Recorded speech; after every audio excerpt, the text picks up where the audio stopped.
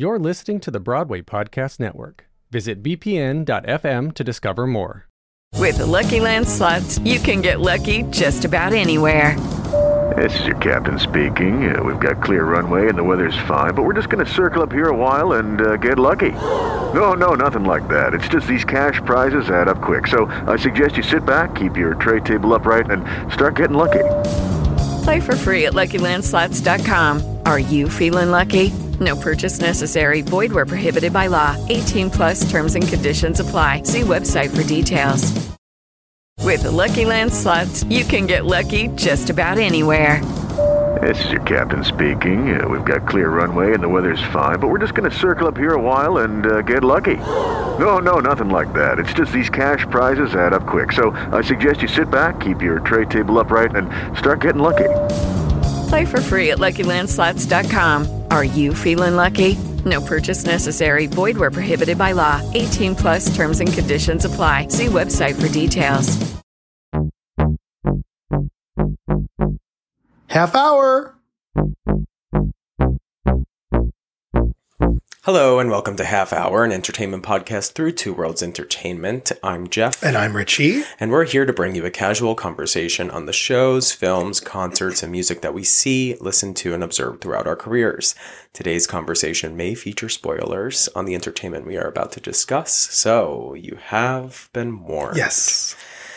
We have a double feature on Broadway today. Yes. So we are going to be starting off with one of the shows that we've recently seen. And I'm going to let Richie take this over. So tell us what we're starting Take it away, yes. Well, we're technically, we had posted on our Instagram in a little bit of a spring break week, but we threw in a little surprise episode for you. We're getting in our Life of Pi episode. Woo-hoo. We were invited by the team at Life of Pi to come check out one of their performances recently. It just opened on Broadway to wonderful reviews. It's playing at the Gerald Schoenfeld Theater. Life of Pi is based on the novel by Jan Martel, adapted by Lolita Chakrabarti, and it's directed by Max Webster.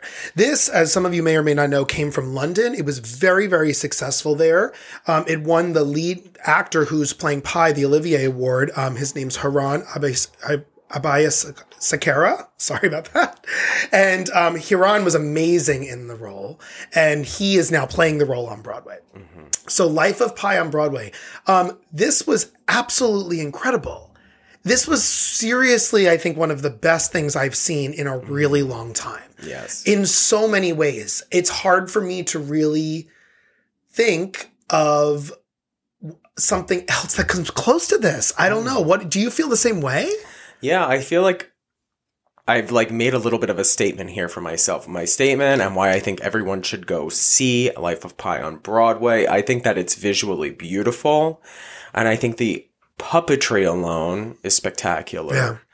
And I do have to say, I think Hiran Abisakara is giving a performance of a lifetime. Yeah.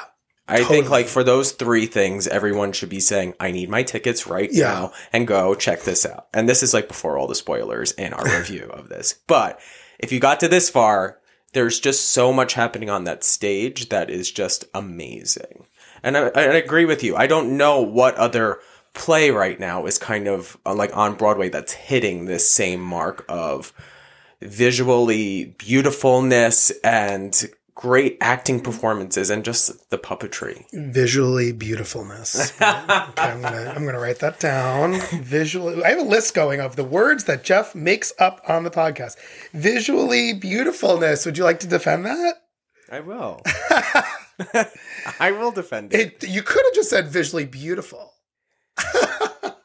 I had to I'm sorry. I thought that was funny. I have a list going of the words that are used to describe visually beautifulness. All right. Yes. I'm coming on my A game here. It's all good. It's all good. What's wrong with beautifulness? Beautifulness. I don't know. Well, listen, this has moments to me of just everything. I understand it's based off a very famous book and a very famous film. And that helps in a way with some of the marketing on this. But if this was a piece that I knew nothing about and it wasn't based on a book or a movie, it was an original concept thing, I still would have thought this was amazing. There's some wonderful acting performances going on. I don't feel like it's too long. I love, a lot of times I sit here and I really bash the set design. And I really loved the scenic design, the costume design, the puppet design, the sound design, the lighting design, the projection design. Every single designer you can tell sat in many rooms many times and worked together to create that. And a lot of times I'm seeing on Broadway lately, the costumes were great, but it wasn't lit well, or the set was okay, but the sound was great, and such inconsistency in design.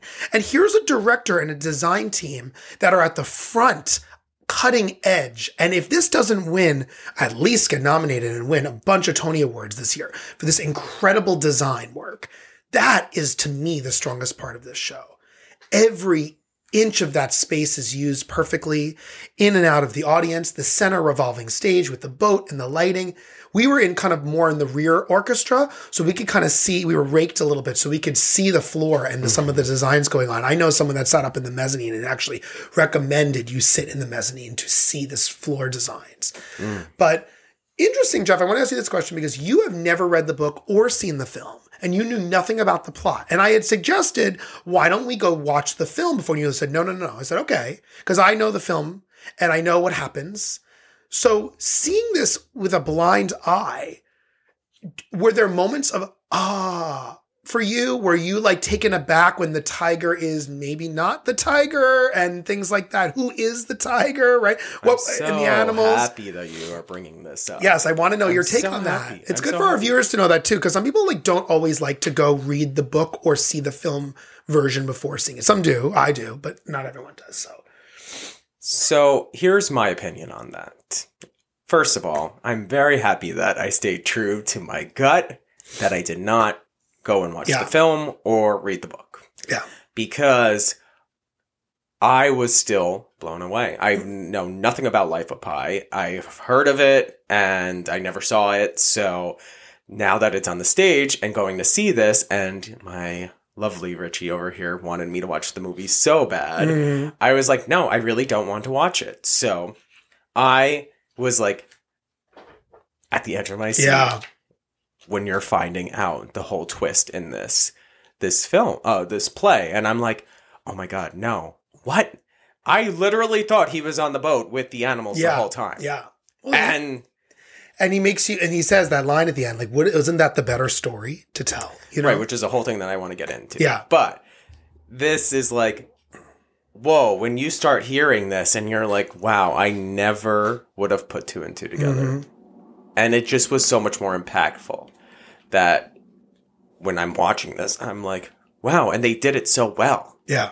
They really did it so well. And like bringing the characters in and out, it just had that feeling of like, okay, he's on the boat. He's delirious. He hasn't had water. He hasn't had food. So is he just visualizing these things? Meanwhile, they're there the whole time. So it was really cool. I was taken back and just fully invested in it. I was also really impressed with the way that we were seeing puppets. We've seen puppets on stage before, life-size puppets, Lion King, we see it. It's nothing new.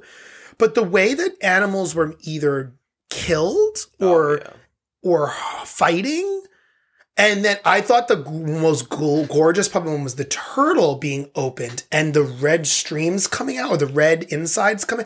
I was like, this is like really, really smart and really well done. The leg, the hurt zebra leg, the orangutan, all these animals, and that tiger approaching the man who was performing as the tiger, multiple people, and becoming, and then I loved at the end how it ended with him and the tiger together. Like he is the tiger. Yeah. And he was trying to, he was afraid of the tiger. He was afraid of himself, but he was that, saving other people, trying to. Right. Just amazing.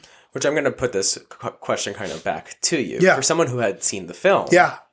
How do you think that this stage adaptation really lives up to the film? Well, the film uses, of course, all these like, CGI special effect moments. And it's a very like, whoa, filmic. I saw it in a movie theater. And I think I might have even seen it in IMAX. So I feel like that was like, whoa.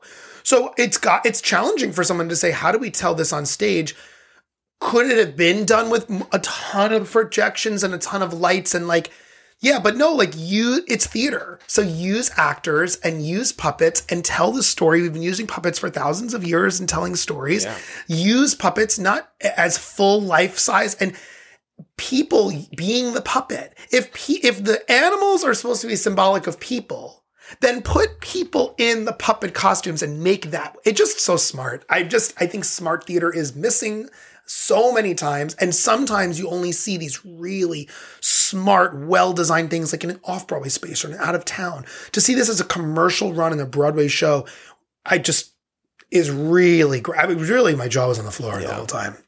I think that what's cool about this show too is this is still a think piece, even though it's so visual and there's so many elements that are happening on the stage. There's still a story here that just has such a meaning, and two big things: one, of religion, and two, what is your story? Mm-hmm. So, and how do you tell that story? The same way that religion tells story. So it's so interesting to kind of get into what Pi is kind of pushing throughout this whole piece, right. And it's like, what religion am I part of? Who is telling me the better story?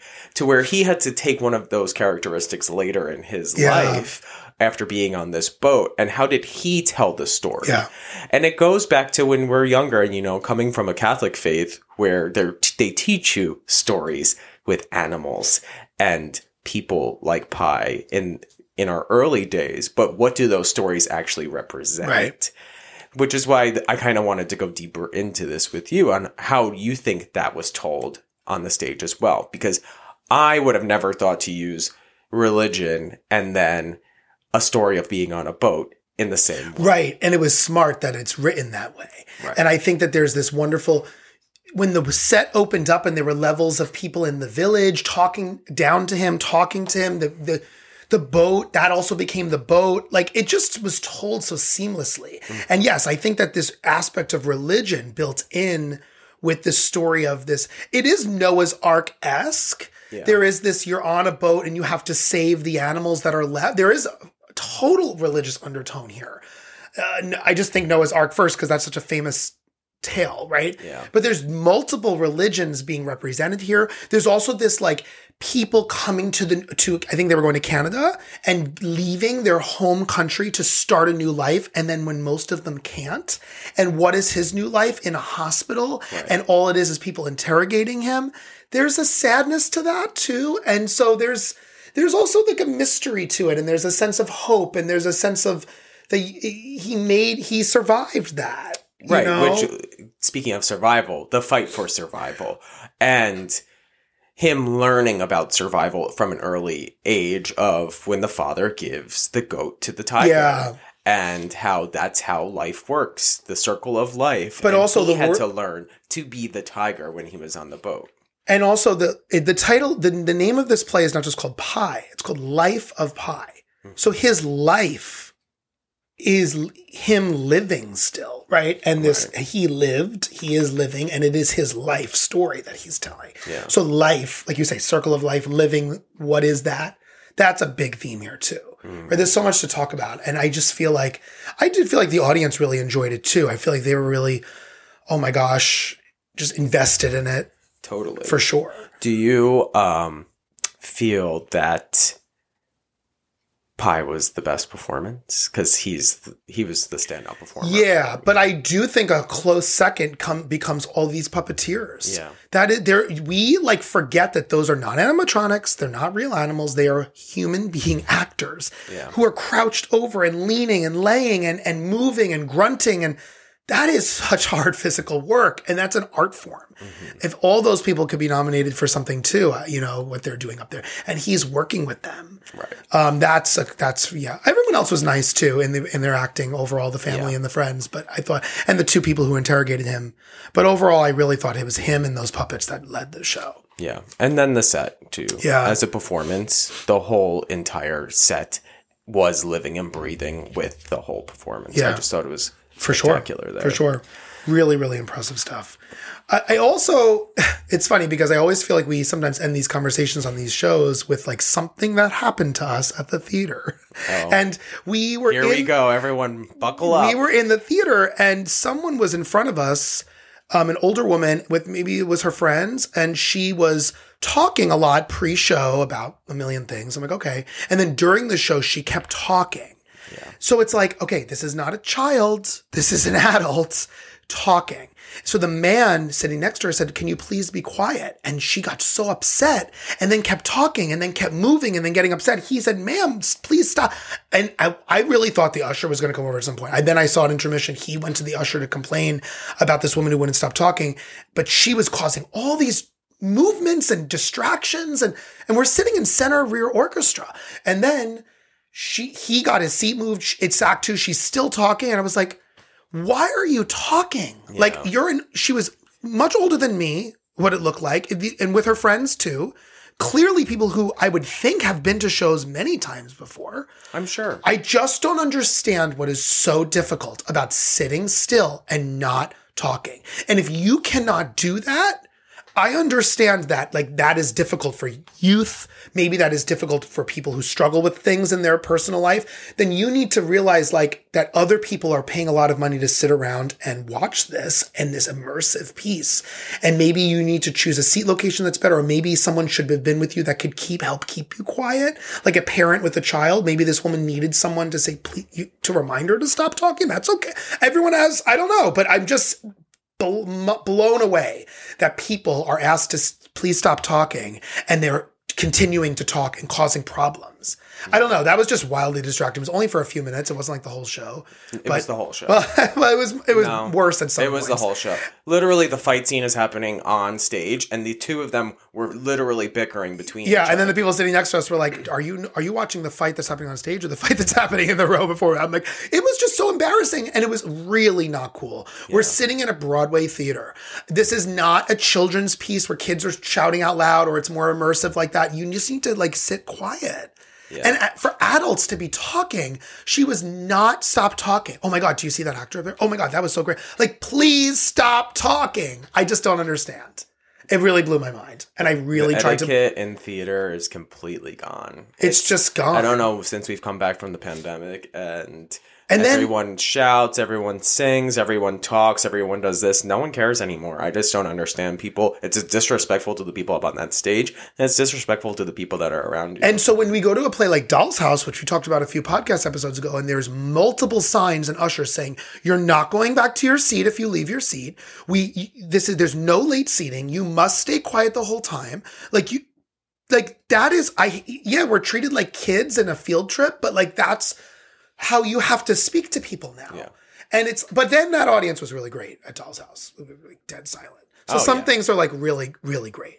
And then you're at Neil Diamond and you're like, what's happening? So like, they're doing it to themselves. Yeah, right. Because they're asking the audience to get involved. But anyway, I just had to make that comment. Please be respectful in Broadway theaters.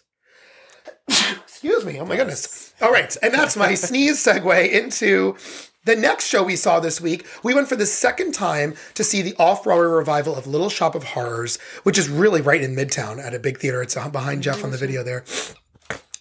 And there we go. This starred Maude Apatow and Matt Doyle. Now, we did not see Matt Doyle. We saw his understudy. Matt, we missed you. We saw you in Company. You were amazing. We were hoping for you. The understudy was great, though, in this. And we saw Maude Apatow. When this was announced, Jeff's birthday was last week, too. So, yay, happy belated birthday to Jeff on the podcast. Woohoo. He really wanted to see this for his birthday. He said, I got to go see Maude. And we love Maude and Euphoria. So we've seen this show already. Yeah. We saw this pre-pandemic, so we never did a podcast episode. No, we didn't. So we can kind of talk about the show and her. What were your thoughts? What are your thoughts on this show as a revival? And then what are your thoughts on Maude as Audrey? So what I'm really loving about this Little Shop off-Broadway revival run is that I think that this has found its home for good. For a long time. Well, don't forget, the original Broadway run was in a small off-Broadway theater for many years. Right. So now that this started before the pandemic, it had Jonathan Groff in it, which we saw, and he was fabulous, and he spit all over the place. Love you. But I think that it just works there. I know you saw it on Broadway, so I saw it on Broadway as a kid, and it was in a big house. It was in the August Wilson, where Funny Girl is now.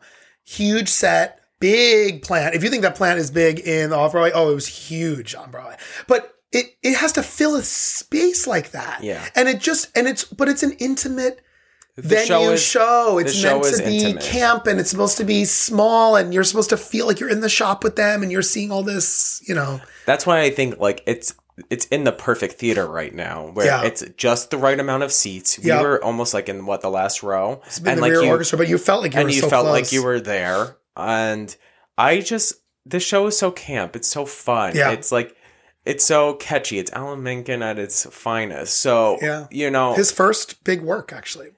Yeah. I still think Suddenly Seymour is one of the greatest musical theater songs ever written. I get chills every time I hear it. It's just gorgeous. But almost every song on the show is great. The urchins are always fabulous. Yeah, they carry the whole show. Carry it. Yeah. And I just love what they're doing. I mean, is it a stunt cast show now? Well, where it's like they bring someone in, they have a great run, then they keep bringing someone in, and they cycle out the Seymour, they cycle out the Audrey, and it's just working. You know, and yes, when Maude was announced, I was like, we need to go because I needed to see her on stage, and we got to meet her after. We did meet her after. We said, you're a star. You're a star. Richie's favorite thing. I love to say you're a star. But she sang it well and acted it well, and she looked great in the wig and the dress, and she was really comfortable up there, I thought. I would have loved to have seen the dynamic between her and Matt. Yeah. Because who knows what that is. Yeah. I'm sure people have seen it. And he was just out that day. But he was out. So I was great. And I liked seeing her different take on the role. Yeah. You know, what do you think about the longevity of this show? Kind of. When it works, it works. I understand the stunt casting in a way. Just keep, but you can stunt cast anyone. The dentist, he was great, by the way. Drew Gelling, he was hilarious. We saw Christian Borle do it in the original too, who was also hilarious. Right. That role is so funny. Oh my God. It was Steve Martin did it in the film. Yeah. The film is so good too. And I'm such an Ellen Green fan. And I will say, I feel like all the Audreys in this revival are doing this like real girl belting. Yeah. But that kitschy camp, like, oh, see one. The whole like, the dramatic thing is just Ellen. And like, it worked for Ellen in the film. It worked for Ellen in the off-Broadway. And so like, you don't need to mimic Ellen. Like, Ellen did that. And I don't feel like anyone does that. And that's okay. Like, let people make I do think sometimes people want that every single time they see the show because that's, like, the campiness of it. Yeah. But I do like the real, like, take on the role as well. Yeah. So, yeah, love it. There was also an announcement this week that Joy Woods, who was an original urchin from the original... Which we did see. The original cast of this production, who we saw in it, is going to be playing Audrey starting May 2nd when Maude leaves. So really great stuff there. I love that a woman of color is going to be playing this role now. I also wanted to mention that we went to Pasadena back in 2019, I want to say, and we saw George Salazar and MJ Rodriguez play this in the Pasadena Playhouse production, which was amazing too. And very different take. It was more modern. It was darker than it is. And MJ was great. So to see a trans performer play the role, like this role can be played, like, let's keep going. Like Ellen Green is always older. I always think like, what if an older person plays it? What if a younger plays it? When we have a larger actress play it, right? Like we should have different types of people playing this role all the time, I think, Yeah. And that was a great performance as well. Richie loves Little Shop of Horrors. Yeah, I do. I think it's so well written. The music is so good. And we don't see kitschy camp, commentary on 1950s horror films like that. Also, the plant is amazing. And that's like a lot of work for those puppeteers. Yeah. Talking about puppets from earlier. What's funny is actually some of the friends that we were with at this last performance, a lot of them have not seen it in a while too. And a lot of people have only ever seen the movie. So when they see this and how the endings are very different, everyone's always like, wait, they all went in the plant? They're all in the plant and they became the plant and they're singing Don't Feed the Plants, like, because now the plant is going to take over. Right. And then when it's in the movie... They kill the plant, I think, in the film, right? Yes, and they both leave together. Yes, because he takes her out of the plant. He takes her out and before she's killed. Yeah, that was a change in the film. There's also a rumor that they're trying to redo this film. They keep saying that they want to remake this film. And there was a rumor that Lady Gaga was going to do Audrey for a long time, which I actually think could have worked. Could still work. She's doing a lot more film now. I think she still could. Yeah. If they really wanted to. I mean, I don't really think the film needs to be redone because it's so good. It's such a great 80s film. Yeah.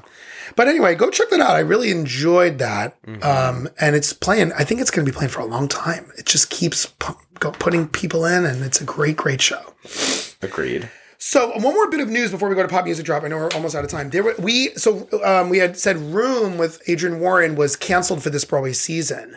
And so we're like, okay, one less show to wear because we have this thing where Jeff and I are going to see, or we have so far seen every Broadway show in this Tony season. There's a few more to come. We have a few more coming up, and of course the podcast episodes to follow. And we're tired. But the James Earl Jones, we love it. The James Earl Jones Theater, where Room was supposed to go, is now going to hold a new play, and just under the wire, it's getting in for this Tony season. So yes, we have another show to go see before Tony Awards. How excited are you? I'm excited though, because I wanted to see this off Broadway. It's Oscar Isaac and Rachel Brosnahan bringing The Sign in Sidney Brustein's Window to Broadway from Brooklyn Academy of Music's production off Broadway out in Brooklyn. It just closed and now it's sliding in. I think it's getting in. It's going to open like the last eligible day at the end of April for Tony Awards. I'm excited to see this because I think they're both great. I heard great things about it. So we got to get in now to see this before June 11th, I think, are Tony Awards. Talk about just getting in there. Yeah, well, it slid in. This is, I believe, a revival of the Lorraine Hansberry play. So I just want to announce that and say its opening night is April 27th. So we have another play to go see. Ready and breathe. Yes. Ready and breathe. Because guess what? We're getting into the Pop Music Drop. Yes. It's Pop Music Drop time. These are my top 6 songs that I recommend of the week, which they all can be found at our Pop Music Drop playlist on Apple Music and Spotify. So this is where I like to ask Richie if he thinks that these songs are going to be a bop or a flop. So Richie, are you ready? Ready. For the top 6 songs. Starting with Chapel Rowan, Kaleidoscope. I don't usually like her, but I do like this song. Oh, because really? it's slow. And because it's got good lyrics. Wow. The other songs have good lyrics too. No more comment on that. He tries. Cat Burns, Live More and Love More. Yes, I liked this. Great. I put it as a bop. Bop. Up next, Girly with Cheap Love. I really loved this one. This was I might have been my favorite one of all 6. It's my favorite one of all 6 too. It's definitely bop. Then we have Purple Disco Machine and Kungs with Substitution. I put yes, bop, and I found this one for you. He so did. I will take credit for that. He did. He immediately said, "Did you hear about this new Purple Disco Machine song?" And I said, "Well, I didn't even get a chance to listen to the music yet, but great." So yes. Thanks for the find, Richie. Georgia, It's Euphoric. I put this as bop too. I like this one. Great. Mm-hmm. And last but not least, the Aces, Solo. Solo, bop too. They're all bops for me this week. Boom. We did it. We did it. Top 6 bops with Richie. Awesome. Well, we're coming close to an end here. So, thank you all for listening. We hope you enjoyed this podcast. So please subscribe on our podcast on Spotify and Apple Music and leave us a review if you love what you heard today. We also want you to join in on our conversations and engage with us. So head over to Instagram and TikTok at Half Hour Podcast and comment on the latest post and podcast episode. So we would love to hear from you. And you're getting another episode in a few days because this one was a little delayed, but we got to keep getting our weekly episodes out because we have tons of shows coming up to get in before Tony Awards. So make sure you're following us. And we're really doing a lot with our Instagram lately. So please follow us at Half Hour Podcast on Instagram and TikTok. Those are the 2 main places we're doing most of our posting and engagement. Instagram and TikTok at Half Hour Podcast. Make sure you follow us there. Yes. Thank you all for listening. So until next time, I'm Jeff. And I'm Richie. Saying ta-ta. Bye.